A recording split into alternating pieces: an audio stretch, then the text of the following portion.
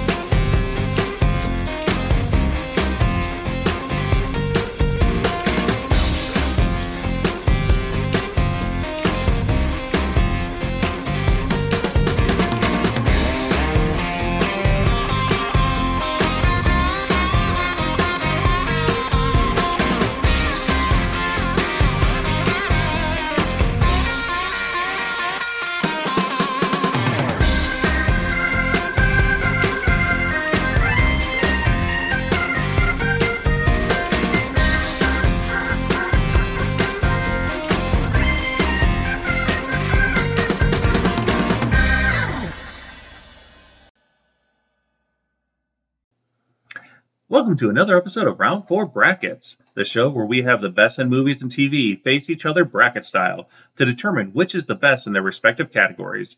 This is our part 3 episode on the best comedies of the new millennium. We already had 32 movies from 2000 to 2005. Now we are bringing you 32 more from 2006 to 2010, starting with 16 films on this episode. Find out which 2 films have won a place in the finals already on our previous shows. You can find that on Spotify, Amazon Music, Apple, and iHeartRadio. I am one of your hosts, Scott Barnes.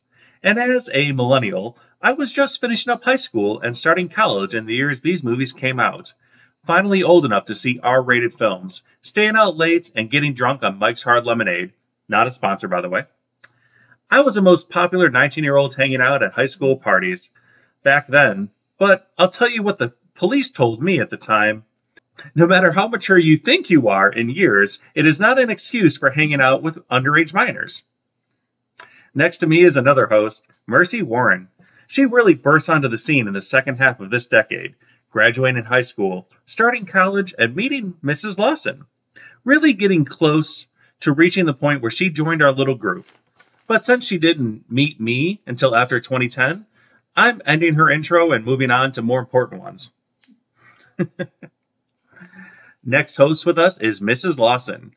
Her mantra for that part of the decade in the mid to late 2000s was, "Yes, we can watch a ton of movies."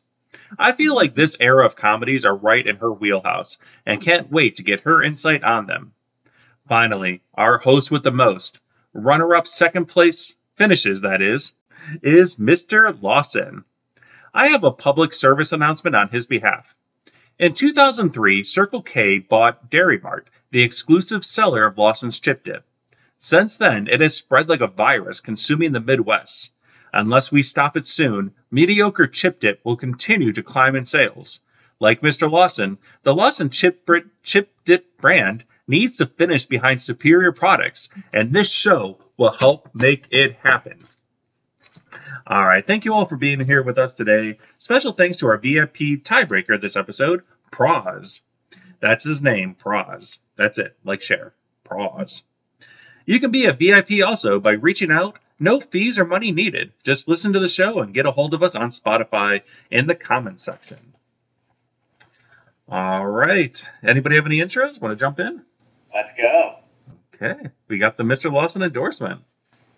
I just want to say, I like to party before we begin. I know for a fact you don't like to party, Mr. Lawson. I know for a fact.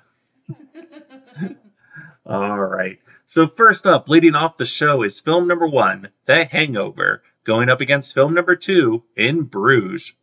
So The Hangover came out in 2009, starring Zach Galifianakis, Bradley Cooper, Ed Helms, and Ken Jeong. I'll say he's in there more than Doug is.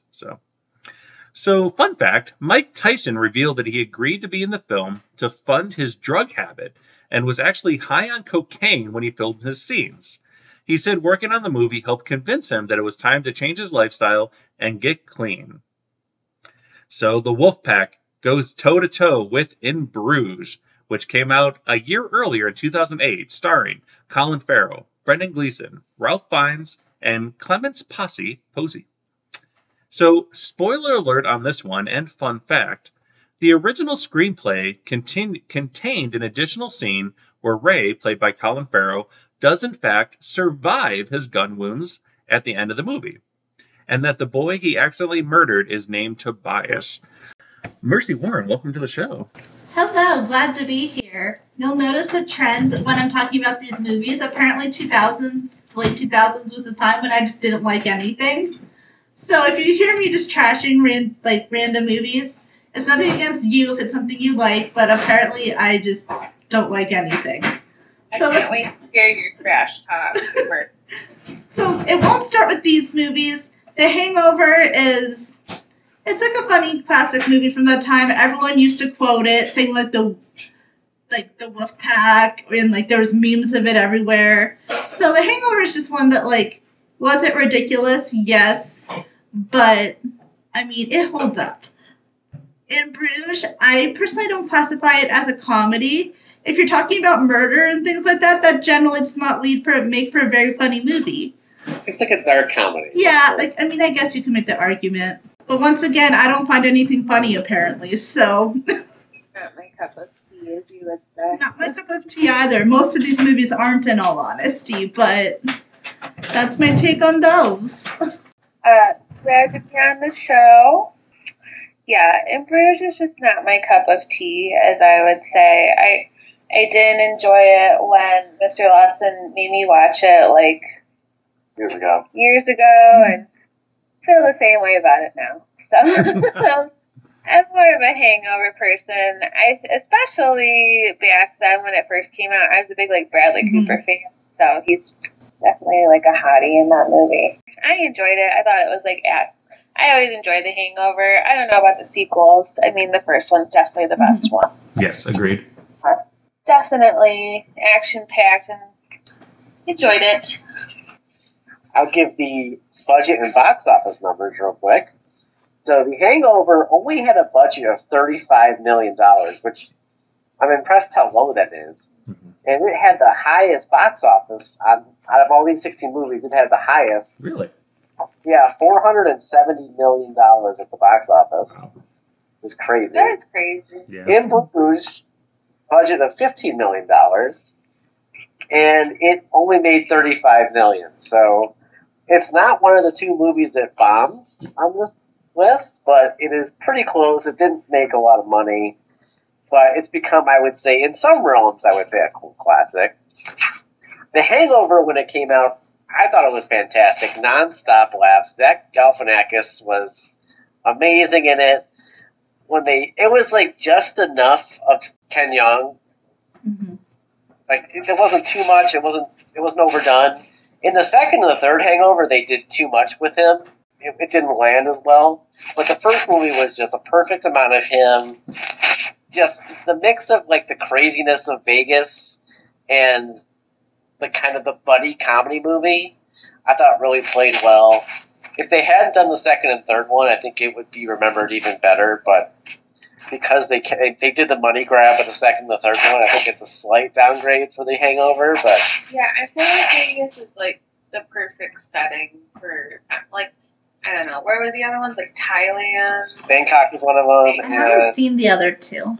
Yeah, the second one was Bangkok, Thailand, and then the third one was just, I think it was back in Vegas. It was just kind of all over the place.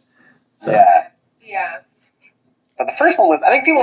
Yeah, I think it was the perfect setting for it. Yeah, I think it was just I laughed a lot during that whole movie. It was nonstop laughs in that movie. And then, In Bruges, to me, it is a dark comedy. It's very different from The Hangover. To me, it's more about the relationship between Brendan Gleeson and Colin Farrell. Yeah. And their interactions. It's almost, I know it's a weird comparison, but kind of like the first season of True Detective. Oh, yeah. Good point. McConaughey and Woody Harrelson. Yeah. I just kind of love them together. and like how they played off against each other. That's kind of how I feel about In Bruges. It's more about the relationship of those two actors. And then I think the funny part is just how annoyed Colin Farrell is the fact that he's stuck in Bruges and how he just insults the city the whole time. And Brendan Gleeson's trying to get into it, and they're, but I kind of like that back. I just like, it's really a movie about them back and forth, and they could have put that movie in a bunch of different settings, and it would have been fine. It was really just about those two actors playing off against each other. Agree entirely there. And I think another fun fact about that one, they were going to try to make them do English accents, and then they had such a great chemistry together, and they were just so natural with their Irish accents. They're like, you know what, just keep that. Just make your characters Irish. Yeah. And they could have filmed that in some Irish town. They had the same kind of vibe. Yep. Yeah. And then it's like the whole thing about, like, you're right about In Bruges, where he's like, why did they send me here if he was going to kill me? He's like, well, he wanted to give you like a nice, he's like, the Bahamas are nice. He could have sent me the Bahamas. Yeah. So, yeah, I love both of these movies. In Bruges in particular, like Mr. Lawson said, it is a cult classic. I feel like it is a cult classic. If you haven't seen it, because it is, obviously the numbers were pretty low. I mean, it still did pretty, I think, respectable on that budget in the box office. But not a lot of people heard about it, I don't think. I didn't know about it until years after it came out. But I really do absolutely love that movie. But if I'm going to go with a movie that is funnier, I mean, Hangover was perfectly casted. I mean, everybody in that movie, Ed Helms, I feel like I knew who Bradley Cooper was and Zach Galifianakis a little bit before that movie, but that launched them to another level. Ed Helms especially, too. Ken Jeong, I mean, it was amazingly cast, and it was so funny. So as we get into voting here, I am going to give my vote to Hangover. In Bruges would have beat a lot of other movies on this list, and I hated that it randomly came up against Hangover. But in this round, I have to go with Hangover. The first time I watched the movie Hangover was actually with Mrs. Lawson. Wow, okay. Yeah, at my parents' house. And my 9-year-old little sister kept on coming in, and I kept on chasing her out of the room. You probably don't remember. It wasn't that memorable. At your parents' house, though? Yeah, it was the same time we played Pretty Pretty Princess. Oh. Yeah, I remember that. Yeah, but we also watched The Hangover, and my sister kept on coming in, and I kept on chasing her away because it wasn't an appropriate movie for her to watch. Probably not. Right down here. But my vote is going to go to The Hangover. Oh, well, my vote's going to go for The Hangover as well. I'm just going to toss it for In Bruges because it deserves a vote. Probably the movie did. Yeah, I agree. In Bruges, again, out there, I can't stress this enough. I mean, I've tried to show this to other people who did not like it, and I think Mrs. Mercy Warren was maybe one of them. But I think it's so, in a lot of ways, like, it's hard to understand it sometimes. When I watch it with subtitles, it's so much, I hate to say that because it's like, it's better with subtitles, but it is because you miss a lot of the humor sometimes if you don't understand what they're saying. I think it's a boy movie. Yeah. Yeah, a little bit, I guess. It's more like a boy movie. All right, so films number 3 and 4 see 27 Dresses face off against Borat. So 27 Dresses came out in 2008, starring Katherine Heigl, James Marsden, Malene Ackerman, Judy Greer, and Danielle Skarsgård. I was doing so well up until Daniela Skarsgård. Whatever. Anyway, the wardrobe department had a hard time with their initial designs for the dresses for Katherine Heigl, because she looked fabulous in every single one. They were taxed to the limit designing the dresses to look bad on her, which apparently they had a hard time doing. And I think the budget for that movie dresses alone was over $1 million. So it tries to exile Borat, the cultural learnings of America for make-benefit glorious nation of Kazakhstan, which came out in 2006, starring Sacha Baron Cohen, Ken Doltithin, and Lunel. So, ironically and comically, Borat doesn't really speak Kazakh in the film. It's actually Hebrew with a heavy Eastern European accent. Also, Sacha Baron Cohen had the police called on him 92 times while filming, and had multiple lawsuits filed. He reported that in one letter he received from a lawyer that sued him for $100,000, it ended with a note that said, P.S. I love the movie. Could you sign a movie poster for my son? All right, Mercy Warren, films number 3 and 4. Okay, 27 Dresses. I have always really liked this movie. I remember going to see it in theaters when it first came out with my mom, and I've seen it countless times ever since. I could probably quote this movie. I love it. It's wonderful. No notes. Borat is the first movie that I'm going to say I wish I have never seen it. I've never watched it before. I've heard people with the bad accent, but I've never seen it before. And I just wish I hadn't. It was... I have no words to how much I disliked this movie. In true Mercy Warren fashion, I did cry in one part because I cry at everything. So I might be the only living person that says that could say they cried during Borat. What part made you cry? The part at the very end when he finds out that Pamela Anderson's in a TV show and like... No, the sex video. Oh, yeah, the sex video. Yeah, the guys in the RV are so, like, they're really drunk and they're like, yeah, that's really hard. He's like, no, Pamela would not deflower herself like that. He just seemed he was just so sad. So, yes. Wow. He's a really good actor. So, I will admit that, yes, I did cry in one part, but, I mean, it was gross. I don't need to see that much genitalia. I did not ask for that. The fact that he was just doing this without people knowing that he was even shooting a movie is mind-blowing. Crazy the lengths that he will go multiple occasions just for like a movie. Mm-hmm. Yes, so I mean, Borat just wasn't my thing. Just not at all. No. You see this in the theater? I think so. I know that Mr. Lawson and I saw it in theaters together because I think this was one of the first movies where our age group, we were all like 18 to go see it. I heard it's funnier if you saw it in a theater. Oh, it was hilarious. Yeah. Yes. I don't know if I was with you. I kind of did. And we saw Bruno together. Oh, he's in that too, isn't he? Yeah, Bruno came out I haven't that seen came out that after that. one. I wouldn't recommend it, Mercy, if you didn't like it. If it's anything like this, I probably don't want to see it because Borat was just not my cup of tea. I don't really understand how anyone likes it, in all honesty. Like, I mean, I know I'm being so mean, but... I'm sure that's what it's supposed to do, just makes them uncomfortable. Yeah. I'll be the first person to say crude humor is not really what I find funny. And so, I mean, if crude humor is something you don't find funny, this would not be the movie for you. So, I mean, everyone just appreciates different kind of comedy.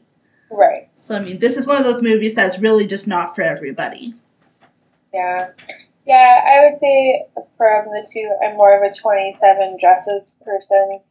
Although that movie, too, like, there are some... Let's have it. Go ahead. Like, I like the movie. There's just some parts of the movie that are just like that. Is it that movie, or am I thinking of another movie? I don't know. But, like, I don't know. Struggling. I am struggling. But I like James Marsden. I like Katherine Heigl in this I love movie. James Marsden. The sister is annoying. I'll admit that. The sister is the bad guy of that movie. Yeah. Yeah. But, I mean, of the two, I like that one more. But it's a chick flick. For sure. Oh, it definitely is. Yeah, that wasn't on our Valentine's Day bracket, wasn't it? I don't think. I don't think so. That would have felt a lot better on the Valentine's Day bracket, I I feel. mean, it has funny moments. Like when they're singing Benny and the Jets. Yeah. That's one of the best parts. Yeah. I'll get the budget for 27 Dresses was only $30 million. Lower than I thought it would be. Box office, it made $167 million, so very successful. Mm-hmm. I'm a Borat made at a budget of $18 million, Wow. which is higher than I thought. I was going to say, what did they use that money for? Lawsuits. Wait. He drove around in an RV. It made $263 million Yeah. at the box office, so both these movies really successful. 27 Dresses, from a guy's perspective, it's such a mediocre romantic comedy. It's like, she was the girl who never had the wedding. She was always the bridesmaid, never the bride. But then she finally meets someone she likes, and of course, they're against weddings, and then they're talking about... No, she doesn't like him at first. Yeah, exactly. They don't like each other at first. she likes the guy that her sister's going to marry. Yes. But then is based off a lie for him. So Yeah. There's a lot of moving pieces. Yeah. I could have mentioned Ed Burns is in this movie too. He's a pretty big name, I guess. I mean, I'm not saying it deserves an Oscar. I'm just saying, like, it is what it is. A cheesy, like, romantic comedy about weddings, but that's more of my speed. I just don't. I just prefer Knocked Up to this. I'll be honest with you. I just think this is there's not much for guys in this movie. No, you are correct. It's more of a very girl. much a chick flick, where I feel like Knocked Up has a little bit more for everybody. Yeah. This is just kind of it's just more of a romantic comedy to me. Which, if you like it, then go ahead and watch 27 Dresses, and you'll have a moderately nice time. It's always on TV. Yeah. It is. So it's a pretty easy, low stress watch. I'll give it that. Now, the stakes aren't too high. No. Borat, I thought, was amazing just because of the creativity, just to have the guts to do all the different like skits he did. It's really it's like a sketch comedy, really just put together. Seeing it at the rodeo is fantastic. Yes. Singing the national anthem in front of all those people, and just no one like. But it wasn't the national anthem. It was a joke. And people just thinking it's real. Yeah. Was that the one where he got Giuliani, or was that? That's the second one, I think. Julian, huh? Yeah, he gets rid of Giuliani in the second Oh, one. yeah, Giuliani's in Borat too. Yeah. Borat too. I'm like, there's just so many scenes like that where it's just, I don't know. It's just funny how he kind of tricks everybody, and he does a great job of making fun of neocons, basically. Yeah. But doing it in a way that they don't really understand that he's making fun of them. And for him to stay in character in some of these scenes is amazing. So It's crazy. just for the guts of it, and it was just something that was like no one had ever done before, to my knowledge. He made something that was really kind of like off-brand and weird, mainstream. I mean, everyone was quoting that movie, like, the very nice, like, everyone was doing that kind of stuff. 2 points I'll make really quick on Borat, and Mr. Lawson touched on that, is, like, to stay in character, one, but then also not knowing, he legitimately, between that and Bruno, and then actually in Borat too, he put literally his life on the line, to do some of these things. And not only that, but I mean, like, when he kidnaps Pamela Anderson at the end, spoiler, a lot of people didn't know that was, like, supposed to happen. So, like, you had people, like, what if one of them would have been like, you kidnapped Pamela Anderson, like, and they tried to kill him or curb stomp him or something, you don't know. Also, too, the other thing I'll say is, because it was basically unscripted to go into a situation and still get something funny and have those reactions that people had, not knowing what was going to happen. Like, when he went into that rodeo, he had no idea what was going to happen. There's no way to have that many people react. It could have been anything. So, I mean, it was really amazing. And at the time, too, I think in 2008, when we saw this in theaters, like Mr. Lawson said, nothing had been done like that before. It was so shocking at the time. It might not be as shocking if it came out today, but it was so shocking and so original and so funny. I remember literally falling out of my seat and on the ground in the movie theater laughing. I couldn't watch it. I was laughing so hard I had to, like, stop watching it. Because you just didn't know what to expect at any moment. It was like, especially that scene in the hotel. Like, you had no idea what was coming. Oh, yeah. And then again, too, like, what if somebody tased him or shot him if they thought, it was something? I mean, you never know. I mean, that was, security, police, anything could have happened. So for that, I mean, 27 Dresses it is exactly what it is. It's a by the book, by the numbers, kind of chick flick. I hate to use that term, but it's basically what it is. It is. Yeah. So my vote's going to go to Borat. I do like how Borat says, like, whenever he's, like, surprised with something, he goes, like, wow, wow, woo, wow. I like that. That was cute. Wow. Yeah, like, that was cute. But, I mean, obviously, I'm sure you can know what I'm going to guess for. It may not win, but I'm going to give a vote to 27 Dresses anyways. I feel like it's going to go to tiebreaker because I'm going to go for 27 Dresses too. But you're still hearing quotes from Borat, even, like, years later on TikTok, because my name, like, the clock radio. he could not afford the greatest success. That's a good impression, too. You're still hearing Borat even today. It's definitely the more unique movie. Yeah, so I'm clearly going to vote for Borat, and let's see what tiebreaker brings. All right, so early on in the episode, we have our VIP listener, Praz, who is going to decide the matchup here.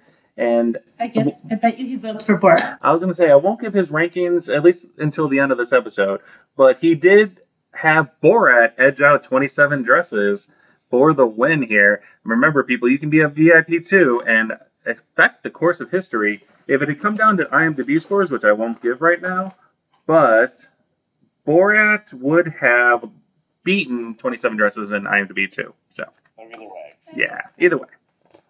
All right, so we move on to the next part of the bracket, which sees films number 5 and number 6. The Devil Wears Prada try to fight off an exorcism from I Love You Man. So number 5, The Devil Wears Prada, came out in 2006, starring Anne Hathaway, Meryl Streep, Adrian Grenier, Emily Blunt, and Stanley Tucci. So Anna Wintour, the editor of Vogue and the inspiration behind Meryl Streep's character, was not invited to the premiere of the movie. She did see an advanced screening of the film, however, with her daughter. Allegedly, her daughter could be heard throughout the screenplay saying, "Yup, they got that one right." It goes up against film number 6, I Love You Man, which came out in 2009, starring Paul Rudd, Jason Segel, and Rashida Jones. So I like this fun fact here. The band Rush really did perform during the concert scene. The hour-long set was supposed to be for the cast and crew only, but die-hard Rush fans found out about the performance show and online events or online message boards, and many of them showed up and crashed the concert and watched it with everybody there. All right, Mercy Warren. Okay, so here's the deal. I picked The Devil Wears Prada, and no, it's not that funny, but I just really like this movie and wanted to put it on the list, and I didn't know where else to put it, so. I would have put it on if you didn't. So hence why The Devil Wears Prada is on this list, because even though it's not like ha-ha, laugh out loud funny, it's a good movie. It holds up. I really like both Meryl Streep and Anne Hathaway, and I just think this is a really good movie. So even though it's not super funny, it was a good movie, and I'm defending it being on this list. I Love You Man, this was my first time watching it, and it is one of the few movies that I watched for this podcast that I did not hate. So that's exciting, because it still had a little bit of a hint of like that romantic like comedy in it with the dynamic between Paul Rudd and Rashida Jones's character to make it like a Mercy Warren movie, but then it had like the buddy cop. Buddy cop's not the right way to put that, but Buddy it had like, I thought it was a romantic comedy with Jason Segel and Paul Rudd. Yes. It definitely had a bromance happening between. Yeah. There was definitely the bromance there. Like, I thought it was a decent movie. I really like Paul Rudd and Rashida Jones, though, so it helped that they were in it. But I thought it was a cute movie, and I liked how at the end, all of the like random people that he was like interviewing to be his best man, or his like best friend before Jason Segel, they were all in the wedding at the end. Yeah. Much like in 27 Dresses, when all of her, like, the people she was bridesmaids for were. Like, they all were there for her. Yep. Yeah. And then, Who was the bodybuilder guy that was in Lou Ferrigno. Oh, yeah, Lou Ferrigno's the Hulk. The Hulk. So Devil Wears Prada is like one of my comfort movies. My mom just quoted maybe the other day to our daughter, and she was like, "By all means, move at a glacial pace." You know how that like excites me, because she was trying to get her to like go to the bathroom. That's funny. As you can see, that movie is just like it's such a good movie. Yeah, I love that movie too. But then we also quote "I Love You Man," like Mr. Lawson and I too, because we'll silly slap at the face. So both are pretty quotable. This is probably going to be like the first tough matchup for me, at least. But both very good movies. Okay, so Devil Wears Prada, $35 million budget. It actually had the second highest box office on this list, the 16. It made $327 million at the box office, so very successful. I Love You Man had a budget of $40 million and made $93 million at the box office, so both successful. Obviously, Devil Wears Prada, huge movie. Yeah. So Mrs. Lawson has had this on TV so many times at our house. And I can't really say that I see it's not really funny, but I don't dislike it. Right. I don't really understand the hype for it in a way. It seems like it's pretty well done. I don't know. I don't get it's a good movie. I guess I don't explain, or someone could explain why. So I guess maybe one of you ladies or Scott could explain to me. I mean, again, it's a movie that I like. I just don't understand. I don't understand why it has the hype, I guess. It's because Anne Hathaway's character, Yandy, is finding herself. She goes from being like somebody who doesn't care about fashion or doesn't like put pride on that and wants to be a serious writer, and then she like learns.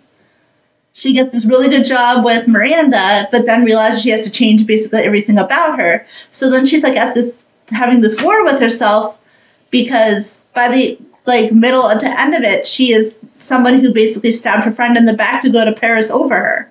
But then she realizes what's really important. Yeah, and the boyfriend is like kind of the bad guy when you look at it. Yeah. Adrian Garnier, yeah. He was a bit dramatic. Yeah, he was a little needy. He's very needy. Yeah. I also don't like her friends. It's kind of a girl power movie, yeah. Well, like Miranda Priestley, she's that lady. Yeah, like, she's that bee. That bee, exactly. For I Love You Man, I liked the bromance. I thought it was perfectly cast because Paul Rudd and Jason Segel, like, you kind of believe they could be weirdly friends. Like, them bonded over Rush, I thought was pretty funny in general. Rashida Jones was great. Yes. It was kind of, it was like a love story between two guys, which in a platonic way, which I thought was a very funny way to approach it. And like the way Rashida Jones was kind of like pushing Paul Rudd, like, get out there, like, go meet friends. Like, I don't know, it was just a funny back and forth between Jason Segel and Paul Rudd and Rashida Jones, really. And again, different than usual. Like, it's not a movie you typically see. It goes off script from the typical romantic comedy. It's like a friends comedy. Yeah. No, I agree with that 100%. Like, for Devil Wears Prada, I felt like if that movie tried to be funny, it could have been. Because of all the different situations that she's in, where it's like, go to this house, go to my house, but don't speak to anybody, don't do anything, and it's really awkward. And then, And I felt like that could have been a huge laugh out loud moment. So as we get into voting here, my vote's going to go towards I Love You Man. Devil Wears Prada, I thought, was a good movie, actually. I will give it that. And I can see why it was popular. It just wasn't really funny. And if on a comedy bracket, I got to go with I Love You Man. One that never heard of the band Rush before I Love You Man. I had to play Rush for her, yeah. Yeah, I didn't know that was a thing. But, so I learned something new. Going to go to the Devil Wears Prada. I mean, and also those girls were really lucky that they were able to get a screener of the Harry Potter book before it was even out. I like that. You have to go with my heart, and I will go with the Devil Wears Prada, even though I do like I Love You Man. I guess I'm going to go... I enjoy I Love You Man better. I think it's funny. I think it's different. I think it's creative. I like Rush. So it appeals to me more than Devil Wears Prada. But I will say, for a more popular movie among females, I think it's a really good one. Yeah, I'll give it its props, and I do, and the same thing when Mercy Warren was right. I actually stopped the movie dead where it was, and I had to play her like 3 or 4 Rush songs, because I'm like, that's absurd. How you can not know Rush? Yeah, I didn't know who they were. Did you like Rush after hearing them? They're not my new favorite. So we're keeping Mr. Praz busy here with a second tiebreaker here. I won't keep this one in suspense here. He votes for I Love You Man in this one. Yeah, he made the right decision. IMDb, actually, oh my gosh, these are really, really close scores. I Love You Man beat out Devil Wears Prada by 1 minuscule point. That's surprising, because didn't Meryl Streep win an Oscar for this, for Devil Wears Prada? That's harder to believe than Borat. Yeah, because like Devil Wears Prada was like nominated for Academy Awards and stuff.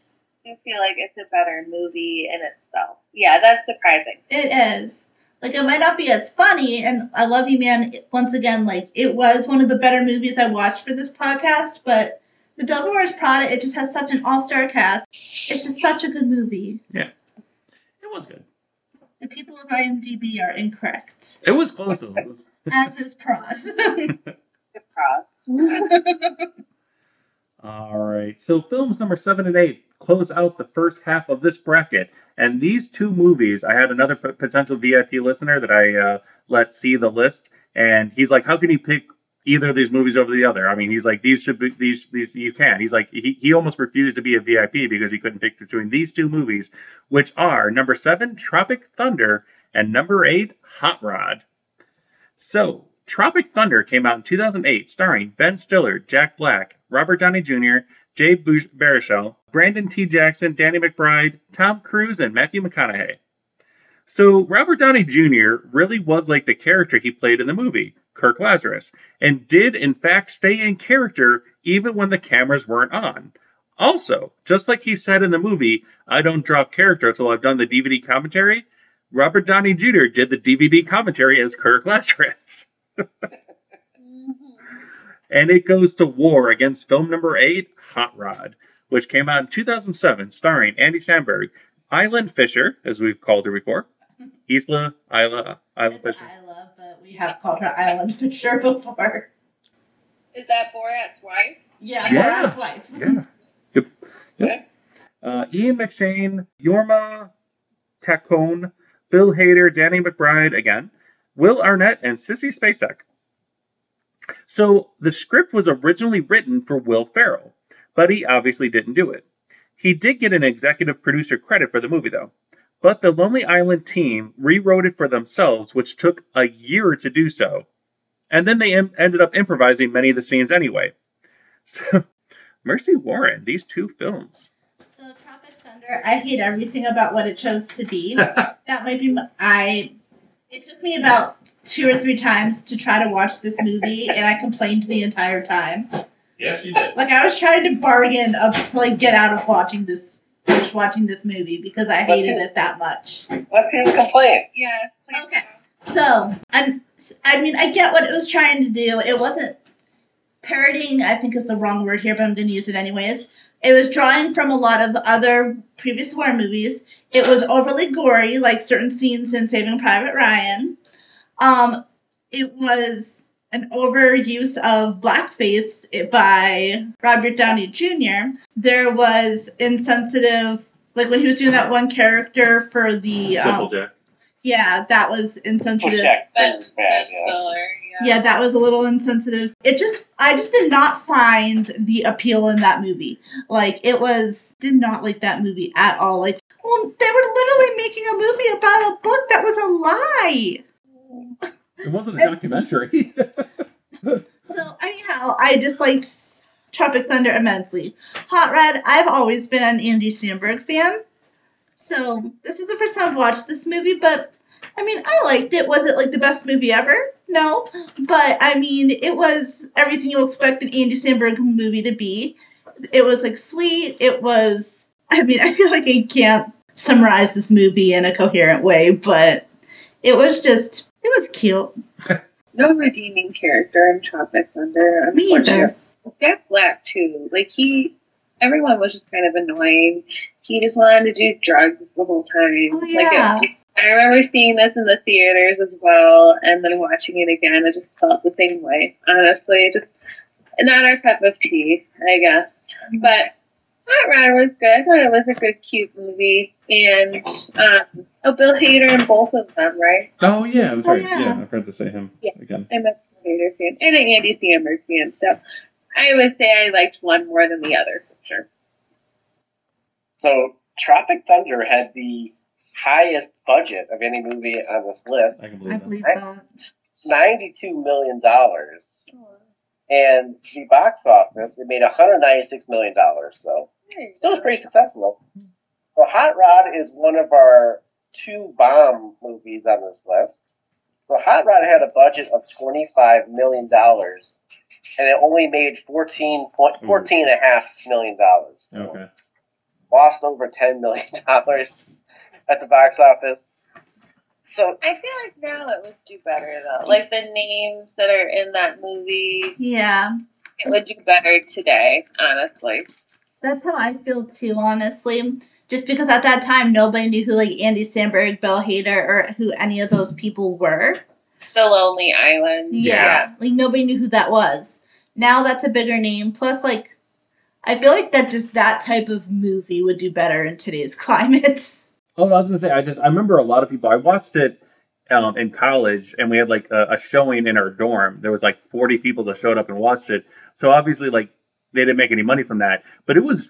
I remember everybody talking about that movie. Like everybody had movie posters for that up. I think like it was one of those movies that did better after in theaters, and it kind of gained like a bit of a cult following because everybody was talking about that movie, and I thought it was going to be so stupid. And then we watched it. I'm like, that was really, really funny. Yeah, it was a movie that, like, because it did so poorly at the box office, I think everyone had low expectations when they watched it. And then everyone was like, oh, this is a really funny movie for Hot Rod. Yeah. And I also think it's kind of like other SNL skits where, like, at the time, the skit might be, you're like, it's okay. But then you kind of grow to like the person more. Like, I like Andy Samberg way more now Yes. than I did back then. So watching this movie now, it's like I appreciate him, especially after Brooklyn Nine-Nine. I appreciate him more than I did at the time. I didn't think he was like amazing back then, you know. So that kind of makes you like the movie more watching it now. Mm-hmm. Honestly, the first scene where he goes to jump the ambulance and he goes, "Did you reinforce the ramp?" And I think it's Danny McBride goes like, "We didn't have time." Yeah. I was like, it just cracked me up. I know. There's no deadline at all. Like, he's clearly just lazily sitting on his chair. Like, it just cracks me up every time. For the most part, I think there's a lot of like slapstick humor. Yes. Obviously, Andy Samberg just gets the crap beaten out of him most of the movie. That's pretty funny. Obviously, the long fall. Yeah. I think at the time it was like the longest like fall like they've ever had like in cinema or something like that. Like it just kept going. So I don't think they did that on purpose. I think they were trying to set like a record. So yeah, if you haven't seen Hot Rod, I think it's especially if again it's more of a slapstick comedy. I think it's pretty funny. Tropic Thunder, I'm gonna give it props because it's a movie that in no way would ever get made today. Because it's so offensive to, as you guys said earlier, everybody. Yes. The blackface and the excessive use of the R word. Oh yeah, didn't even mention that. And I hate the R word. I just think it's it's a parody and it's in a lot of ways insulting and pointing a light to just like the absurdity of Hollywood. Yeah. And the absurdity of producers with Tom Cruise and the special effects department just being like not being coordinated with the rest of the movie. Yeah. So I just think it's a movie that I guess it's almost like that movie couldn't have been made today, and it was like that was the latest it could have been made because after that it wouldn't have been done. But I thought there was some funny parts to it, honestly. Right. And I agree with that. And I remember I saw this movie in theaters. I think I might have seen it twice in theaters, actually, because I loved it when it came out. And it was this stuff where you're still at that age where, like, you're leaving high school, for our age group anyway, or maybe, like, just entering college, where that's your level of humor still. You know, I feel like that came out perfectly for our time because people a little bit younger than us wouldn't have liked it. People older than us at the time would have been offended by it. And now we've reached that age where, we're looking back on it like, man, I can't believe I thought some of these parts were funny. But when it came out, it was that movie was made for us at that time. So looking back on it now as we get into voting here, I still think there's still a ton of funny moments in Tropic Thunder. There were still a lot of moments when we rewatched it for this that I laughed pretty hard at. But Hot Rod, it was made a year before that movie. It was funny then. It's still funny now. I mean, just some of the randomness of the humor, too. Like when they have the montage at the end where there's like that song. And then a riot breaks out of nowhere. That was just, I die laughing every single time I watch that. And then like he never lands a single jump the entire movie. I mean, it was so wrapping it up here. Hot Rod's going to get my vote. One more thing about each of these movies. Tropic Thunder, it took me I didn't realize that was Tom Cruise as the producer until the end credits when he was dancing around. Yeah. So I just did not even realize that was Tom Cruise. And Hot Rod, I actually also cried during this movie. You did? So there were some tear-jerky moments. I don't remember Yeah, that. when he finds out about the truth about his dad. Oh, yeah. And when he goes to the movie theater and they're playing his movie and everyone starts laughing at him. Oh, that's right. You're like, that's so sad. I remember that now, yeah. So, of course, I cried during Hot Rod. I'm also going to vote for Hot Rod, and I remember in college, this was like a girl on my college tennis team's like favorite movie. So shout out to that girl. But that's where I first learned about this movie, and found out that it was pretty fun because she was a pretty cool girl in school. So there you go. Get the brooms out. The first sleep of the evening for Hot Rod. That is true. All right. So the second half of the bracket sees number 9's Little Miss Sunshine face off against number 10's John Tucker Must Die. These are two very different titles. So Little Miss Sunshine came out in 2006, starring Steve Carell, Toni Collette, Greg Kinnear, Abigail Breslin, Paul Dano, and Alan Arkin. So fun fact, the film was in production for 5 years, mostly due to the very low budget. The producers at the time didn't like the idea of casting Steve Carell because he wasn't known in Hollywood, after only being on The Daily Show and other small bits, and questioned his acting experience. However, it took so long between the film wrapping to when it premiered that when it did, The Office had aired to wide acclaim, and also 40-Year-Old Virgin had also come out, so suddenly they had a big star and ended up promoting him to much more prominence on the posters and in the marketing. So it tries to win the pageant versus film number 10, John Tucker Must Die, which also came out in 2006, starring Jesse Metcalfe, Ashante, Ariel Kebel, Sophia Bush, and Brittany Snow. So director Betty Thomas referred to all the characters by their character's name. All the actors by their character's name in the movie, mainly because she couldn't remember what their real names were. When she would forget the characters' names, she simply referred to them as you person. So I thought that was pretty funny. Mercy Warren. Okay. So, even though I picked one of these movies, neither of them are my favorite. Little Miss Sunshine, I also cried during that movie. I can see why. That's the first one I can see you actually try. Who plays the brother in that movie? Penn. Penn Badgley. Thank you. That's either like his first movie or like you get your first appearance from him. So he's a pretty big actor right now. But so I liked it back then, and it's an okay movie.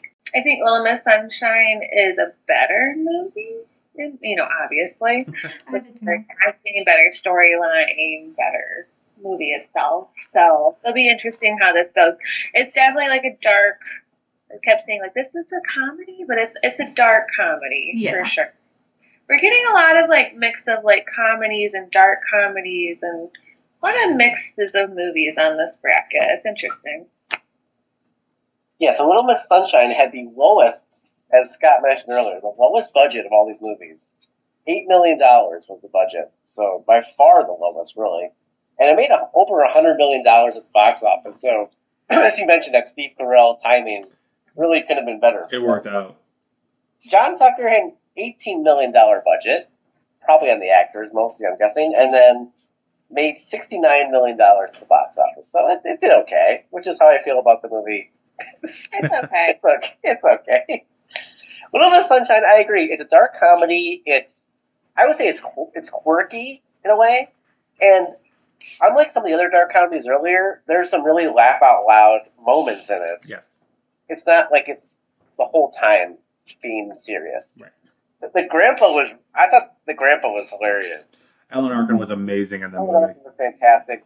I was a little bit sad when they killed him off. Like, just in general, I was sad, but I was also sad for the movie because it wasn't much longer like it had after he died. Like, there wasn't that much longer. I just liked him. It was just the best part of that movie. I was like, oh, he's gone now. But I see why they did it, because like them getting pulled over and then finding the gay porn in there instead of the body was just such a hilarious moment. That's another one. There was a few that were just hilarious. Like the pageant at the end. Yeah. So I thought there was a lot of funny parts to it. The car horn. Oh, yeah. Like every time they had to get the car started with like the running start. Yeah. Yeah. I mean, so I thought there was a lot of good parts to it. It was quirky, it was offbeat, and I don't know. I thought the relationship Steve Carell had with the son, like the depressed son, I thought was pretty good overall. Yeah, I felt like you kind of bought that like relationship, so I thought the movie had a lot going for it. Where John Tucker, Not good. You can call it what it is. It's not my cup of tea, I'll say. I will say with John Tucker Must Die though, there were a couple things going for it. It kind of gave me like a Mean Girls vibe with it, and I did find it funny how he turned like every bad situation against him into a positive one, even if it was brief, like the herpes thing or whatever, or like the STD, and then like the whole him wearing a thong turned into something too, where I thought that was really funny, and then the estrogen powder and his protein powder, and he's like, "What about me?" in the middle of the game. Yeah, and everyone applauded him for being in touch with his feelings. So, like, I didn't want to watch it, but I did watch it for the bracket. That was my first time seeing it. And I thought, I was, like, actually pleasantly surprised. The one thing that did annoy me is, like, the three girls trying to get him back. I was like, they just seem so un-high school to me. There were some weird girls at our high school, like, out there girls. But I felt like none of them, like, would have, like, they can't be real. They were just so... Exaggerated. Thank you. Yep, Little Miss Sunshine. That has a special place in my heart because I was still in college at the time, but I was working and I had an apartment and I saw it on Christmas Eve for the first time in like 2009 or 2010, and I wasn't able to make it home because I had to I think it was actually Christmas Day. It was Christmas Day actually. I watched it with some friends from work or school who also didn't go home for the holidays, and I was like really depressed. I didn't think I'd be like I was like, oh, this is like my first Christmas I'm not at home. And then I watched it with some friends and loved it. I had like such a great time watching this movie. It turned out to be, I loved the soundtrack with, I can't remember the guy's name, but like there's some really good songs in there. The acting was amazing. There was some great laugh out loud moments. And it turned like what I would have thought would have been a really bad situation or like a really sad situation into a really funny one. Yeah. And so like I'll always remember that movie from that. So as we get into voting, my vote's going to go to Little Miss Sunshine. My vote's going to go to Little Miss Sunshine as well. Too. Yeah, I don't remember my mom and I seeing this in the theater and like laughing and crying and then laughing at like the very end. It was just a good memory. Although John Tucker I watched a lot with my friends too, like growing up. I did too. Good memories. Those are good memories. But Little Miss Sunshine, I'll get my vote. Let the sunshine for Little Miss Sunshine. All right, so we get further into the second half of the bracket here and we see film number 11 and number 12. And that is number 11, the cult classic Hot Tub Time Machine, going up against number 12, Knocked Up. So Hot Tub Time Machine came out in 2010, starring John Cusack, Rob Corddry, Craig Robinson, Clark Duke, Sebastian Stan, and Chevy Chase. So the image the guys see when they realize they're in the 80s are the images flashing on the TV. There is one shot of Chevy Chase from his appearance on a Paul Simon music video, You Can Call Me Al, from 1986, which is the year they went back in time. And it tries to drown 2007's Knocked Up, starring Seth Rogen, Katherine Heigl, because the hot tub. Yeah. Paul Rudd, Leslie Mann, and a bunch of Seth Rogen's and Judd Apatow's friends. There's a lot of them in there. So originally this movie was supposed to be a follow-up to The 40-Year-Old Virgin, and all the characters from the Smart Tech team would be who they were in that film. The idea was changed. The idea was changed, however, and so This Is 40, which came out in 2012, used this idea. So we almost had a Knocked Up universe. We could have had like a 3-movie trilogy in that era there. So Knocked Up. So This Is 40 was a sequel to Knocked Up. No, that was yeah. So This Is 40 was they were the same characters from, but I don't think like Katherine Heigl and Seth Rogen were in that. I saw parts of that movie. I don't think I've ever seen the whole thing. I don't think I have either, but yeah, I think you're right. Yeah, but Paul Rudd and Leslie Mann were the same characters. So, all right, Mercy Warren. Okay, so Hot Tub Time Machine's gonna fall into another list of movies that I just wish I've never seen. I mean, It just was not made for me. It was very much it had a lot of crude humor in it, which is not my scene. Way too much vomit for my taste, which is also not my scene. Oh my gosh, yeah. Way too many bodily functions. I mean, the premise is cool, like time travel, and then Chevy Chase is like the cryptic, maybe possibly invisible angel hot tub repair guy.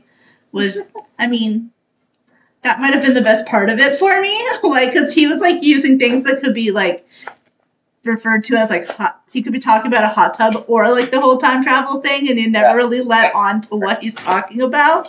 So I thought that was a little clever, but overall the movie was just really not my cup of tea. Not that I actually did like. This was my first time seeing the whole thing. I've seen bits and pieces before, but this is my first time seeing the whole thing. This like span of years, the 2006 to 2010, even a little bit past 2010, that was really Katherine Heigl's heyday to be in like movies. That's before she left Grey's Anatomy, and she was just everywhere. And I mean, this movie, it kind of also had everything. It had the romantic comedy elements. It had like the buddy comedy elements as Paul Rudd and Seth Rogen became close friends. They went to the part with when they went to Cirque du Soleil on mushrooms, they were even worse. I went to Cirque du Soleil with Scott once. Yes. And they were even worse than he was. And I thought he was bad to go to Cirque du Soleil It freaked me out. It really did. No, he was like, what are they doing? Why are they standing on that? Why is there no net? Are they going to fall? Like, he was so concerned for the performer's safety that, like, I thought going to Cirque du Soleil with him was bad, but, like, them on mushrooms was even worse. But yeah, we've seen a couple of Cirque du Soleil shows too. But does Mr. Lawson freak out during them? He did not. He did okay. Yeah, no, Scott was freaking. But so that kind of, when they go to Cirque du Soleil, that kind of reminded me of Scott at Cirque du Soleil. But I mean, it was a cute movie. Like the fact that they end up putting their relationship back together at the end and realizing that they don't have to force it for the baby.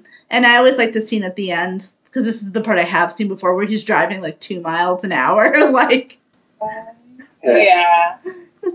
Yeah. So that's a cute movie.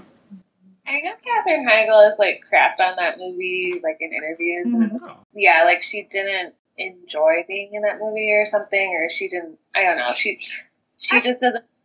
I like heard that she is not a fan of that movie, but I really honestly enjoy that movie a lot. We like watched a lot on TV. I thought she did really well in that too. I've heard Katherine Heigl is hard to work with, though. I heard that too. Yeah. I've heard that too, but I don't know. That's why I don't know. But Take it with a grain of salt. Yeah. Think of that movie, yeah. But I feel like it's one of her better movies, honestly. Mm-hmm.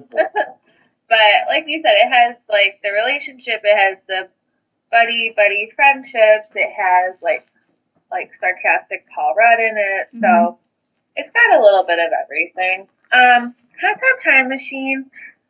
We talked about it, and I know like we talked about this in conversations too, but like it makes sense for a lot of the people that are in that movie, but why John Cusack is in that movie, I have no idea. 100% agree. Yep. Mm-hmm. I don't know.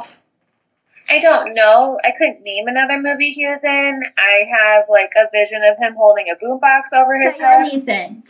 Yeah, so that's like the only really other. 2012, he was in that too, I think. Yeah, but he just doesn't fit that movie, and I feel like, you know, when you have like a veteran like comedy person like Chevy Chase, like I feel like they could have used him a little better in that movie too, honestly. In my opinion. But I had never seen it before, and it was like, I don't know if I would ever watch it again. But I won't. Yeah, it just kind of had like Mercy said, the vomit. You just kind of had like a yucky feeling like the whole time watching it. That's how I kind of felt. You kept saying. I was like, ugh. Yeah, it was like icky. Like that was the word I was using, like yucky, icky. I don't know, but they're just my thoughts. So real quick, the budget was $36 million for Hot Tub Time Machine. Made $65 at the box office, so pretty good. Knocked Up had a budget of only $25 million. Surprisingly, it was that low with all the big stars in it. And it made $220 million at the box office. I believe that, yeah. Yeah. Yeah, Hot Tub Time Machine, I admit, I put this on the list, and I remember it being funnier than it actually was. It kind of dragged for me in certain parts of it. Too much Rob. Was it Cordray? Yeah, yeah. Oh, yeah. Too many scenes with him.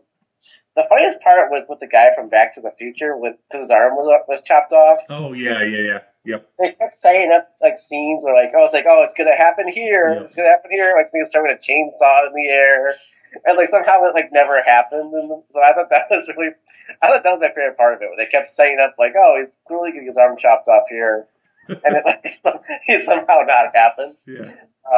I also like the fact the squirrel, like when he goes to gamble on the sports. Yeah. On the Browns Broncos games, like I know the outcome to this because like a famous Browns failure. Yeah, the drive or something like that. Yeah. Yeah, a squirrel comes on and like changes history, and he's like, "Oh my god!" So it's like, everything just kind of backfires for Rob Corddry in that movie. But yeah, if they would have casted someone better. I made a note of this because Mrs. Lawson said it perfectly. I feel like this should have been Vince Vaughn. Vince Vaughn, I think, would have been perfect for that, or like one of the Wilson brothers, like Luke Wilson or something. Somebody who's actually worked, like he would have fit that mold, like the old school kind of thing. Somebody like that would have been perfect instead of John Cusack. But then there would be too much Vince Vaughn, and there's a limit. There's a quota that I can reach of Vince Vaughn. Yeah. I don't like Vince Vaughn, but he would have been better in this. I agree. Yeah. Because you could tell that John Cusack really didn't want to be there. Yeah. Exactly. It was pretty horrible. Yeah. I don't know who, like, that was one of the worst casting decisions I think could have been. Not that John Cusack's not a bad actor, but this wasn't his movie. Like, what was he doing in this movie? They tried to give him, they gave him comedic and serious scenes. Yeah. And it just didn't really work. But like you guys mentioned earlier, Knocked Up has buddy comedy, romantic comedy. Paul Rudd is fantastic in it. I think there's a lot going for the movie. Yeah, like the baseball fantasy draft. Oh yeah. Relatable, where he's like the guy just wants some time away, and so I think there's just a lot of funny. I like this part in the club where they won't let the girls in because they're pregnant and old, and they're not like old for the earth, just old for this club. Yeah, it's Craig Robinson again. Yeah, Craig Robinson again. Yeah. When he's doing the dancing with the dice thing, and Jonah Hill's like, I think he's doing too much of the dice. Yeah, even like Paul Rudd would have been better than John Cusack. Yeah, he's probably too good for that movie. I was gonna say I don't really see him with that. Well, he wasn't like a leading. I don't know if he was like a leading guy yet in 2010, 2009. He was. Yeah, it was like all about. Knocked Up was about the birth of the child and the couple, but like. The side characters were all really funny. Yeah. All of his friends in that movie were hilarious. Yes. And then even like I said, her sister was really funny in that movie. Yep. So I just thought all the side characters really hit and Knocked Up. I think that's kind of what made it better than a typical romantic comedy. Also, I'm starting to realize that Martin Starr is just in every movie. For this area, yeah. He's like a small role in everything. Yeah, small role in here. I never realized that. Yeah. I'll just say one thing about Hot Tub Time Machine because you guys nailed it with the casting choice, like everything too. I think my main problem with Hot Tub Time Machine is that they freak out way too much about going back in time and then too long. Like too much of the movie is them like, oh, we're back in the 80s and stuff. Like they still keep freaking out about it instead of just like embracing it and then trying to the whole thing about trying to get back in time where it's like, okay, just if they would have just had more fun with it being in the 80s and just trying to relive some of the glory moments and then. I think that would have been such a better direction. But Chevy Chase was really good in that, and I thought he was really funny. As we get into voting here, Knocked Up's going to get my vote. I thought all around it was just a much better movie. I like that movie. Your turn. My vote's going to go to Knocked Up. My vote's also going to go to Knocked Up. Knocked Up wins again. All right, so Knocked Up moves into the next round. As we get deeper into this part of the bracket, we see film number 13 go up against film number 14, which is Superbad going against Dan in Real Life. So Superbad came out in 2007, starring Michael Cera, Jonah Hill, Christopher Mintz-Plasse, Bill Hader, Seth Rogen, and Emma Stone.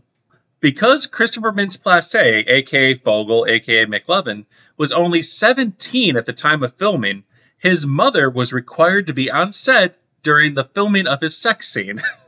Can you imagine that as not only a kid, but your mom having to be there? And then the direction from the director going okay, now do it more like this and get on top of her like that. Just how awkward would that be? All right, so that is my awkward fun fact, and one of the sex facts we've stole from Mrs. Lawson. She usually likes to give those. So it goes up against film number 14, the super good film Dan in Real Life, which also came out in 2007, starring Steve Carell, Juliette Binoche, Dane Cook, Alison Pill, and Diane Wiest. So, fun fact about this film, improv was encouraged during filming, which led to many laughs among the cast. To also help, the movie was filmed in a real house in Rhode Island, where the cast bonded and got to know each other before filming. So I thought that at least showed through in the filming of the movie, at least, where they actually they had pretty good chemistry. I don't think the acting was that great, but at least the chemistry was pretty good, I would say. Mercy Warren. So this is the part of the podcast where I confuse everybody. Because ordinarily you would think, if you were thinking like Mercy Warren, you would think that I hated Superbad and loved Dan in Real Life. But we're going to flip that. Because Superbad, well, it's not my favorite movie ever. At least it was entertaining. My favorite parts were with the policeman and McLovin. Like that whole arc was really funny. And I liked how there was like the friendship part of it going. There was like the friendship arc going through it, and I mean, yes, were there some gross parts? Yes. Were there some crude male humor parts? Yes. But overall, the premise, I found there were some cute parts, and I was never bored watching it. Also, fun fact: Michael Cera and Bill Hader share a birthday, and that happens to be my birthday as well. So we're all birthday buddies. How fun! So anyhow, and then Dan in Real Life. It was just, I found it really boring. I don't know if anybody else found that movie really boring. I was just very bored. It was like the longest hour and a half. I know, right? Steve Carell's character was just really whining. He didn't handle any of the situations with with Dane Cook's girlfriend appropriately at all. Like, I feel like so much of the movie could have been fleshed out if they would just talk to each other and had an open dialogue between him and his daughters, him and his brother. I mean, I just was it was very boring. Like, it was ordinarily a movie you'd think I would just eat right up, but I was just so bored that, like, I had to fight to get through it. Yeah, it's kind of like Steve Carell is kind of the annoying one. Mm-hmm. I thought Dane Cook was okay. He was, like, a supportive brother for, like, most of the time. And then you just had that, like, awkward dance scene with, like, the four of them and, like, the bar. Oh, yeah. With Amy Adams. Oh, yeah. But one of our funniest, I mean, we didn't hate the movie. We had seen it before, actually. We saw it in the theaters, Dan in Real Life. But one of our funniest things that we like to quote is, like, that when the daughter is yelling at him and saying, "You are a murderer of love." Yeah. His daughters were the best part of that movie, actually. Yeah. Yeah. That is Yeah. But you could tell they did have good chemistry. Mm-hmm. Like, I'm sure, like, that's not, like, the family dynamic I have. I feel like I would want to bang my head against the wall if that was my family and, like, we're so close together. But, you know, that, I'm sure some people's families are like that, and they really love that. So they just every moment together play games and hide and seek games. But You mean anyway, your family doesn't have a talent show, Mrs. Lawson? gosh, no, talent show, I can see Mr. Lawson's side of the family doing that, though. crossword puzzle tournament. Very fun. So yeah, and then Super Bad. I agree with Mercy. It's just like a millennial classic. But it is never boring. I feel like Jonah Hill does a really good job with, like, keeping the jokes going in that movie and just being really entertaining. I feel like they're a good duo together, Michael Cera and Jonah Hill. But yeah, you are never bored in Superbad. It's just like every scene is different. Like, they're in a different place, and it keeps your attention. So, Superbad had a budget only $20 million, made $171 million at the box office, And Dan in real life had a budget of $25 million, which I would love to know what they spent that money on. Because had it been the actors. Yeah. Not special effects or anything. Yeah. And then it made $69 million at the box office. So it wasn't like a flop. It did okay. Yeah. Well, Superbad, I don't usually give fun facts, but Bill Hader, I guess, really wanted to wear glasses. Because I guess he's like saw a cop with glasses one time. And he thought that was just very funny. Uh-huh. So he wanted to wear glasses the whole time with the cop. I guess the guy who played is a Fogel. Yeah, Christopher Mintz-Plasse. Like, I guess, like I said, he was so young that he didn't get, like, a lot of references. Bill Hader and, like, Seth Rogen would make all these, like, references, and he wouldn't understand it. Mm-hmm. And sometimes they would kind of, like, trick him to be like, oh, this movie is like, instead of being some comedy, they would say it's like a documentary. It just like, lied to him. It just lied to the kid all the time. Yeah. And, like, didn't get all the references that they had. And I guess Jonah Hill tried to make Michael Cera laugh, but like had a really, really hard time with it. To get him the break, you mean? Like, yeah, he like couldn't give him the break in any scenes. Like he was almost like he was just impressed. Like he would try all this different stuff, and he really had a hard time getting him to break. Okay. But I just like, it's just a great combination with Jonah Hill, Seth Rogen, Bill Hader. That's like, and like I said, the cop scenes I think are my favorite too. Yeah. And the way how they try and I like when they apologize to him when they basically ruin his his big moment. Yeah, they cock blocked him. Yeah. Yeah, they cock blocked him. Like, oh, we can't cock block him. We got to guard his cock. Yeah. And then we're thinking of a way to make it up to him. I thought that was really funny. Not that part's too bad. In real life, I feel like would have been a lot better had the soundtrack had some pep to it. Like the music was so sleepy. That could have helped move it along a little bit. Yeah. I also didn't think that, they didn't really reflect on, the fact that, Steve Carell's wife died. They didn't really treat him that nicely. Yeah. Dane Cook did. Dane Cook, you could tell, felt bad for him. Right. No one else in the family really seemed to give him any even his own children. I know. Daughters. Yeah.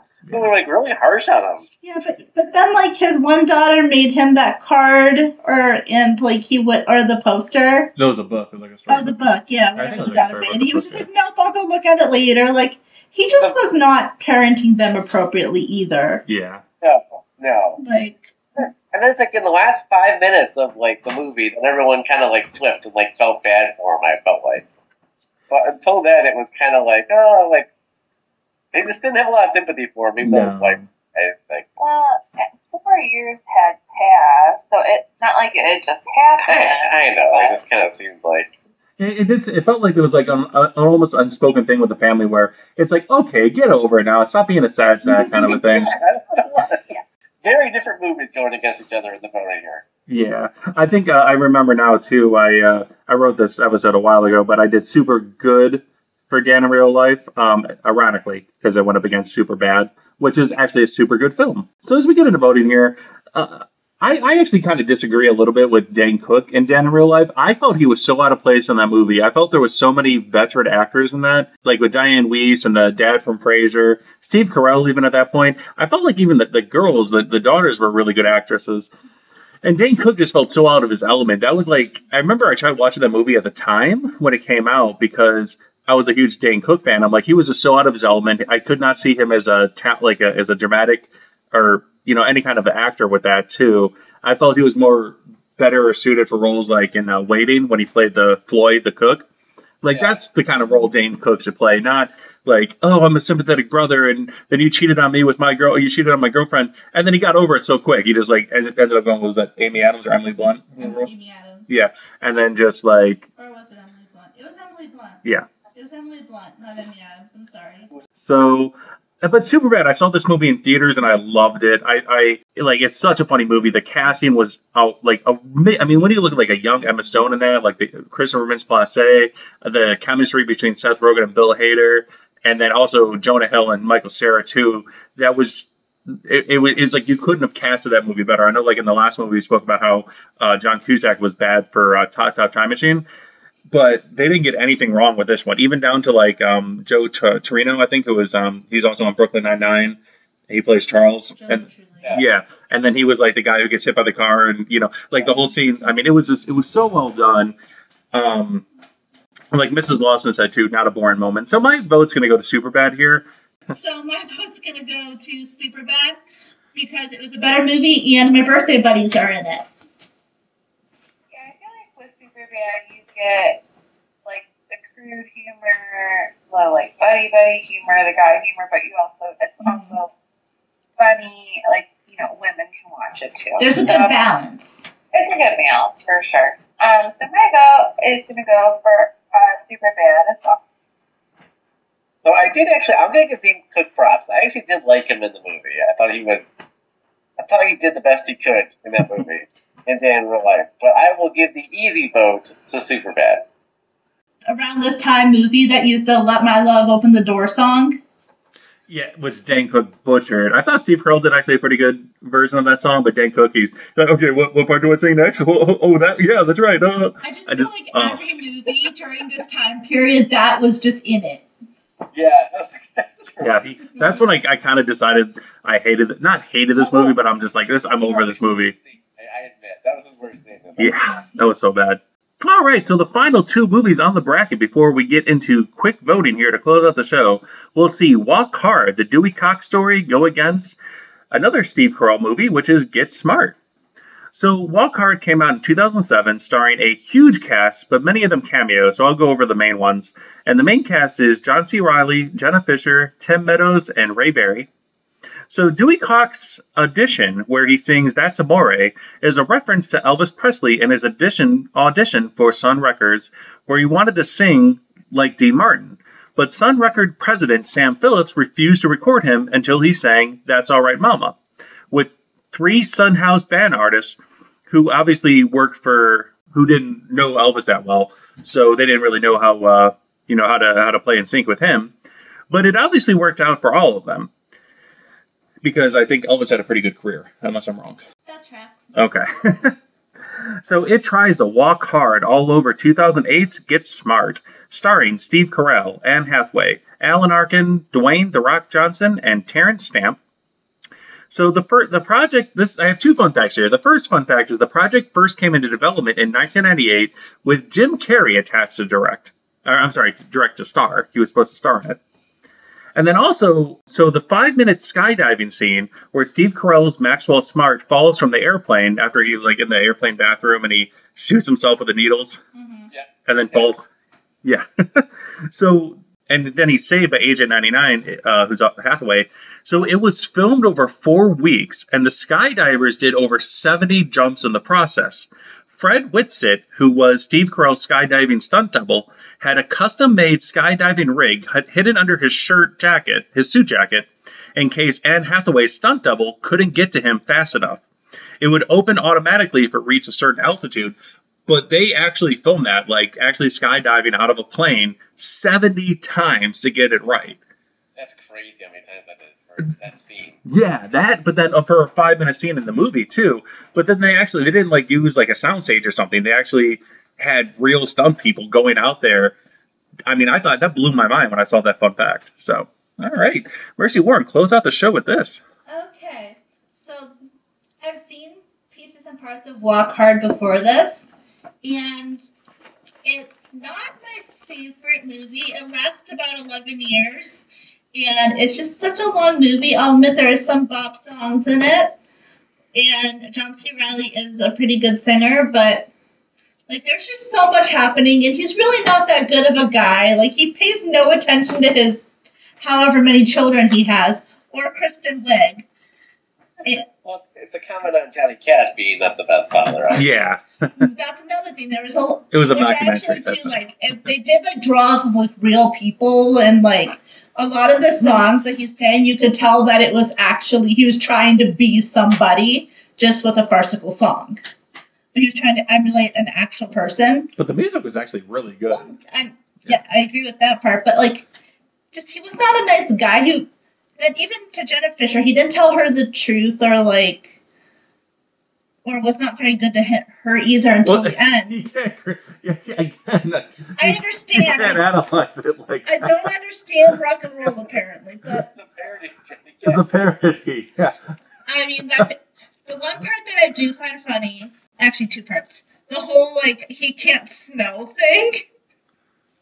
He's smell blind. He's, like, I felt like that was part of, like, a funny part. And then I like the Beatles part, where it's like, I wrote a song about an octopus. Yeah, that's the best part of the movie, I think. That is so funny, yeah. I wrote a song about an octopus. Shove it up your ass. We got Mercy Warren to swear on the podcast for the first time ever. That's fun. So I thought that part was funny. And Get Smart isn't the best movie that's ever been made. No, but is it like a feel good, fun romp to watch? Yes. So I mean, it's not going to win an Oscar anytime soon, but I've always thought it was just a fun, fast-paced, like, good little movie. There's mixes of, like, obviously comedy, like, a lot of slapstick comedy. Then you have just some mystery, you have some thriller, you have some action. So it's just kind of all of that tied up in a nice, neat little bow. I mean, it is what it is. Yeah, I feel like it's smart. It's entertaining. It's a job. It has the celebrity cameos. Yeah. The cast. It's an entertaining watch. Something that you go in knowing that you're going to watch and enjoy. Exactly. It's just fun. And I've always liked Anne Hathaway, so, like, I like that she's in it. I like her character as 99. There's just so much Steve Carell in this bracket. Oh, yes. This is the heyday of Steve Carell. This is the time of Steve Carell, I guess. It really was. Walk Hard. I agree with Mercy. It is entirely too long. There are some bops. I always liked the, like, guilty as charged song for some reason. And John C. Reilly, like, he is a very good singer. Like, you know. But it is, you know, if you've seen Walk the Line, yeah, like Johnny Cash, you know, you're gonna make the connection, and it's just like it's a silly movie. Again, you know, entertaining in its own way too.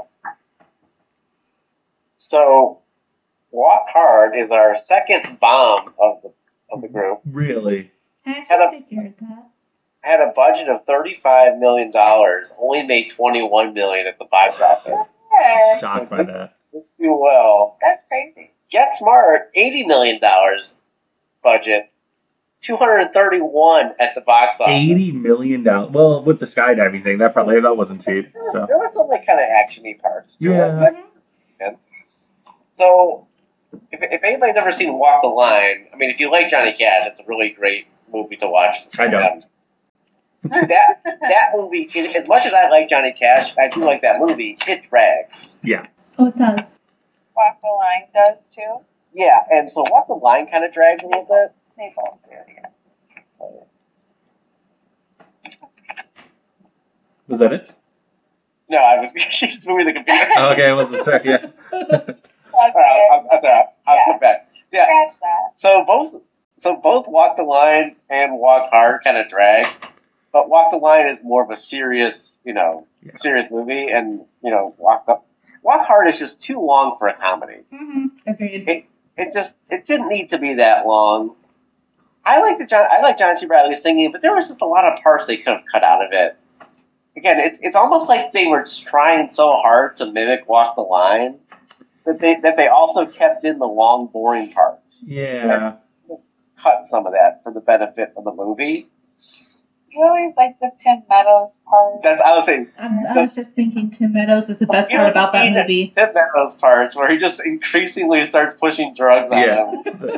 the marijuana part. I mean, I was going to say, I didn't mean to cut Mitchell Lawson off here, but the Beatles scene and the marijuana scene were like, you don't want none of this, do we? Like, and then those two scenes are maybe the two funniest scenes I think that are on this entire bracket. I agree with you guys with the movies, but those two particular scenes, and then as he progresses with the drugs, is like, these are pills. It's the next logical step for you. It's like Viagra's the last. Yeah, yeah. I just wish it would have been shorter. It just dragged for me, and there were some silly parts that didn't quite land. Disneyland. Can we also talk about how dark that movie started? Oh, even he cuts his brother in half. I mean, that's not dark. The kid was like still talking to him after he got cut in half. But then his dad just keeps on going, the wrong son died. The wrong kid died. But that was again the joke. He'd be like, that had to do horrible things to his self-esteem. He's not a real character. He's not a real person. It wasn't very believable. He'd like walk out of the room and come back in, just the wrong kid died. Well, isn't that also a reference to Walk the Line? I mean, yeah. I really liked Walk the Line. But yeah, that's a reference to, because I think Johnny Cash's brother actually died in like an accident. Yeah. Not getting cut in half. Yeah. And then the dad dies by being cut in half as well. But he forgot that he's like, I didn't know how easy it was to actually cut somebody in half accidentally. And then the doctor was like, this is the worst case of being cut in half I've ever seen. Like, I mean, when you break down you can't break it down as like something that makes sense. It's a comedy and a parody. Yeah, you should to really understand that this movie, you need to watch. You should watch Walk the Line. And then you would get more of the jokes. okay. And that's a good movie too. Although long, it's good. Yeah. So then, Get Smart, like you guys covered it perfectly. It's a great mix, action, adventure. I like how it has some callbacks to the original show. Mm-hmm. Yeah. It was like back in I'm gonna say it was TV Land, 60s. Yes. Yeah. So I thought that was kind of funny because I've seen that show a few times. The references they made, like you said, it's you kind of know what you're going into. It's really a spoof of. I Get Smart really is like a spoof of James Bond, really in a lot of ways. So Yeah, it was. Yeah. and it's a fun movie. I really enjoyed watching it. I agree with you guys. And as we get into voting here, I feel like I know which direction this is going to go. I'm going to give my vote to Walk Hard. I think just the scene, I get what you guys are saying. It is a long movie, and there are times, I love this movie, but there are times I got to fast forward like 20 minutes to get to the next funny scene.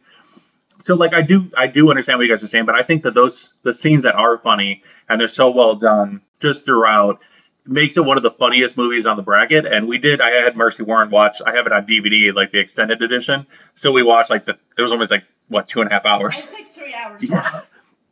And they even acknowledge in the DVD the way too long extended edition. But I still think it's so funny. So I might be losing here, but for now, Walk Hard gets my vote. I mean, the extended edition of Walk Hard is the same length as Titanic. Let that sink in for a minute, okay? Good point. My vote's gonna go to Get Smart. I think I kind of see why Scott voted for Walk Hard because he's not a fan of Johnny Cash. So Exactly. Spoofing just his whole life. I can see why. But although none of these movies are my favorite, I think my vote is going to go for Get Smart. Yeah, so Walk Hard to me is it's the home run hitter in some scenes, but there's also a lot of strikeouts. And the batting average is not high enough to compete with Get Smart, which is just a fun, quick, easy comedy to watch. Yes. I do agree. I think Get Smart was actually one of the first movies it was probably one of the first 5 movies Mercy and I ever saw together. She showed it to me. And I really do like that movie. And I do get, you guys give a good point, too, that if you saw Walk the Line, it is funnier. And I generally don't like it where if you don't understand the references for one movie, it doesn't make the other one funnier. I mean, to make the other one funnier. But I really, as Mrs. Lawson said, I don't like Johnny Cash. I don't believe he deserved to be in the Rock and Roll Hall of Fame. Anywho, that is it. That is our 16 movies of the bracket, but we're not done yet. We're going to get into quick voting here and pick a winner. This will be our third whatever wins here is going to be our third movie to get into the finals, and we have one more bracket to go, 16 more movies to decide the fourth one, so don't go anywhere yet. So to get into quick voting here, we go back to round 1, and we have The Hangover going up against Borat.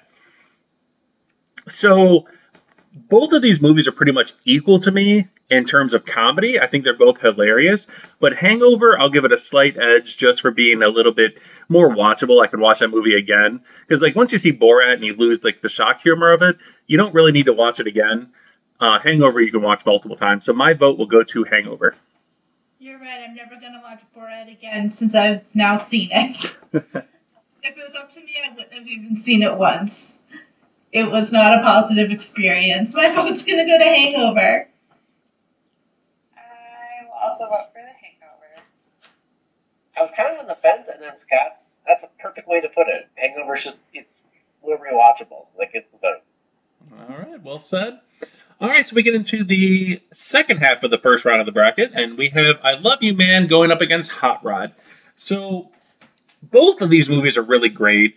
I thought I Love You Man was really good, but Hot Rod for me, like I've watched I Love You Man several times, and like laughs that I had out loud, like hard in the first time I watched it, were just kind of more chuckles the third or fourth time I've watched it is, you know. But Hot Rod, I can still just like really laugh hard when I'm watching like the falling down the seat, like when he's, you know, the whiskey scene when he's like going down in that like the boogie board thing and he's going down the hill like whiskey and like so all the wipeouts of Hot Rod. Hot Rod's more watchable again in my opinion and still funny. So Hot Rod gets my vote in this round. So this one's tough for me because this was my first time seeing both of these movies, and I actually genuinely liked them both. They're probably the two movies I watched for this that I didn't absolutely hate. So it's kind of rough for me to pick one between them because I found them both highly rewatchable. But Hot Rod was just more quirky versus I Love You Man, which, I mean, it was very good, but it's like a romantic comedy type situation. So Hot Rod's a little bit more quirky and like stands out a little bit more to me, so I'm going to go for Hot Rod as well. I did like both of these movies. I think I'm going to throw my vote for I Love You Man. Yeah, this is really tough for me as well. I kind of want to see a tiebreaker, so I'm going to vote for I Love You Man. Let's see what the scores are. All right, so we'll want to thank Praz for being our first round tiebreaker. We did go to IMDb in this one to make it a little bit more fair and shake it up a little bit. So thank you, Praz. We will give you his top 3 and bottom 3 movies at the end of the show here. So, I don't even know what these are here. Let me look. Okay, I have them here. So, I Love You Man had a score of 7.0 on IMDb. Not the highest, but not the lowest either. Hot Rod, Andy Samberg, 6.7 on the IMDb score. So, I Love You Man goes into the next round where it will face off against Hangover to go into the finals of this bracket. Both are kind of underrated by IMDb slightly. We see that a lot with IMDb. Some movies are way overrated, but some are really underrated. I feel both of these movies were underrated. Yeah. So, all right. So we get back into the second half of the bracket, and we have Little Miss Sunshine going up against Knocked Up. Knocked Up. Oh my gosh, this is a really tough movie. Both of these movies are really funny, but they also have heart too. I mean, there's that scene. I really like what they do at the end of Knocked Up when they have all the baby pictures of the cast and crew. You like seeing the growth that Seth Rogen has throughout the movie, well, mostly towards the end. But you know, just they both tell really good stories, and there's also a ton of comedy too. This is almost a flip of the coin for me. I'm probably going to go with Little Miss Sunshine for my vote. And I'm going to say that before I change my mind, but Little Miss Sunshine is just what they did with that budget and with the acting. I mean, Steve Carell, he was amazing in that movie. Greg Kinnear, thank you, guy. Greg Kinnear and Paul Pullman were basically the same person, but no, they weren't. But yeah, I mean, I'm going to go Little Miss Sunshine in this round. In Knocked Up, when Katherine Heigl was doing that interview, who was she interviewing? I can't remember. James Franco, right? Yeah, James Franco, okay. Steve Carell, yeah. And that was funny because he's like, well, you turned Steve Carell into an asshole, so good job there. Kristen Wiig was really funny in that movie. She was, yeah. Yeah, those parts are funny to me. So, as I said, Little Miss Sunshine, it's a good movie. It's just not entirely my favorite movie. Knocked Up I do find more entertaining, and I feel like it's more fast-paced and it's funnier, so my vote's going to go to Knocked Up. That's a tough one. I guess if I want to be, like, entertained, although both are entertaining, I will throw my vote for Knocked Up. Yeah, I think I prefer Knocked Up in a close one. I can get that. I mean, it's both. It was really, really close for me too. I mean, they were both really well done, and like the Knocked Up cast was out like so good. You had Jason Segel, Martin Starr, Jonah Hill, Jay Baruchel. All three of these have been tough. I don't think there's been one easy answer. Yeah. No, definitely agree with that. It definitely has been. Hangover versus Borat was a very easy one. For you. All right, so now we get into the last two movies to see who goes into the semifinals here. And we have Superbad versus Get Smart. For me, this is a real easy one. I did like Get Smart. I really do. I think it's a good, safe comedy to watch. It's like age appropriate across the board for all ages. But Superbad is just so classically. I mean, it's weird to say that movie's a classic now because it's almost 20 years. But it's amazing. I love Superbad, so I'm gonna go with that.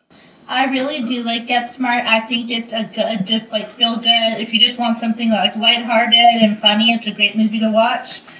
But I'm going to throw my vote to Superbad as well. Yeah, I think this is the easiest one out of the four pairings. But I'm going to vote for Superbad as well.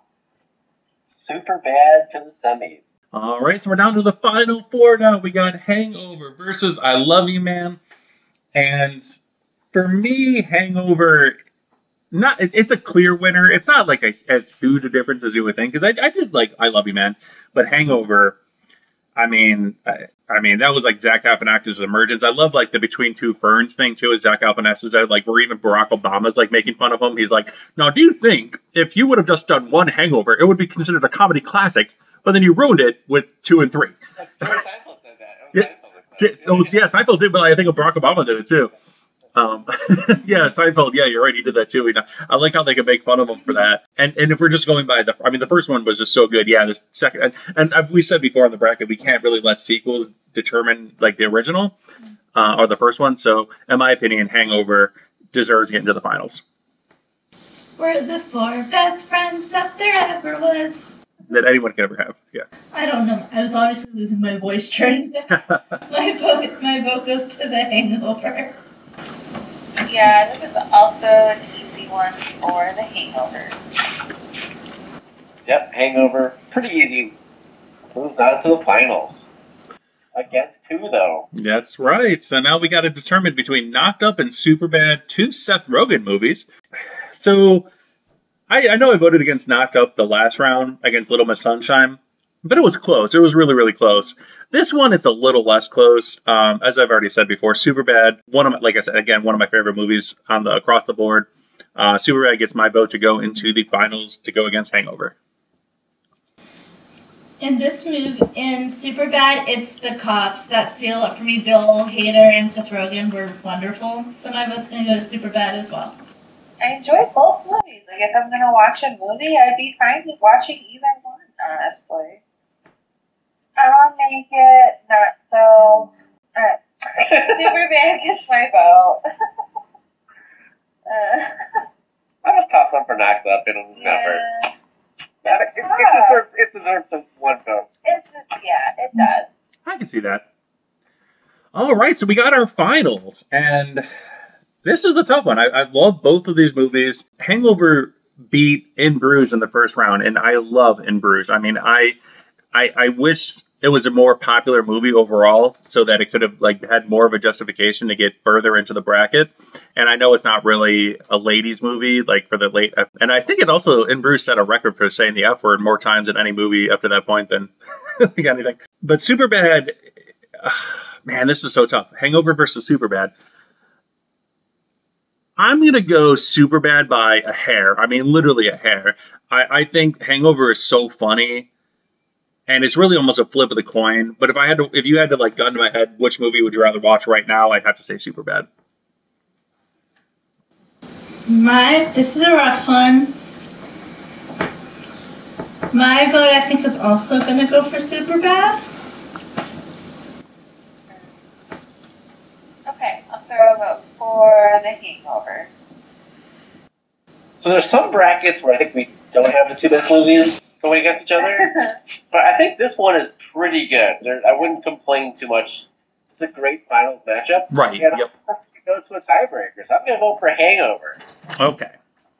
So, I will say this right now. Both of these two movies were in the top 3 in IMDb score. Neither was number 1. The highest rated movie on IMDb was In Bruges at 7.9. He just wanted to give that flex. Wait, I'm sorry. It was actually top 4. So there was one movie, the second rated highest movie on IMDb was Little Miss Sunshine. Okay. Yeah. Which is also Scott's pick, so he's just flexing right now.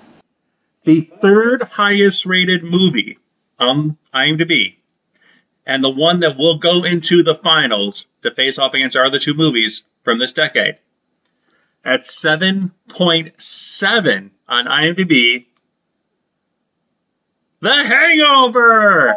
Wow. Beating out Superbad by 7.6 for Superbad, 7.7 for The Hangover.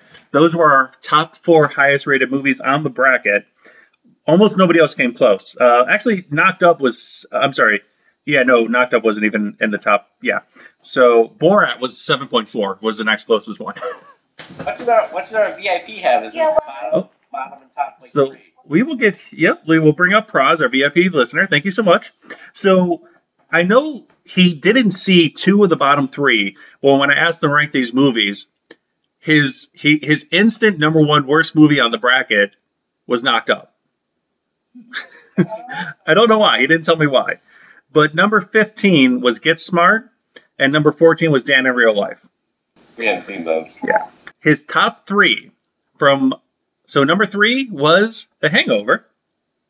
Number 2 was Hot Rod. Number 1, In Bruges. So I was going to say the one remaining movie he had on it is what goes into the finals. And let me double check here. Now, if you don't want to spoil it here, I would turn this show off right now because you know that Hangover is going to be in the finals. The other 2 movies that it's going to go up against, before we pick our 4th one too, we have to determine that. But don't forget, Hangover is going to go against Mean Girls and Anchorman. Those 2 movies won the early 2000s bracket. So we still have one more show to go, and we have 16 new movies from 2006 to 2010. And so, I mean, if you thought these were great movies, I know on part 4 coming up with this part of the decade, we have some great, fantastic movies on that bracket too. So, thank you all so much. Hangover gets into the finals. That's setting up for a tough Final 4 vote already, I don't think. Those 3 are really good. Yeah, definitely agreed. Yeah, I mean, overall, we're going to have, 64 movies from this decade that are going to go head-to-head, and determining the best 4 out of them. I mean, yeah. Yeah. If you want to be a VIP, it does pay off. Because you do get the first round picks. Like Mrs. Lawson said, please be VIP. We need you. All right, so we're going to end it there and wrap it up. Okay. All right. Well, thank you all out there for being with us. Thank you to the Lawsons, Mercy Warren, everybody out there. And as we close out every single show, Mercy Warren. There's only 330 days left until Christmas. That's not what we do. Can you say the right thing, please? Okay. Bye. Aw, she did it right. I'm very happy. Aw. It's only 330 days till Christmas? No, it's true. Not YouTube.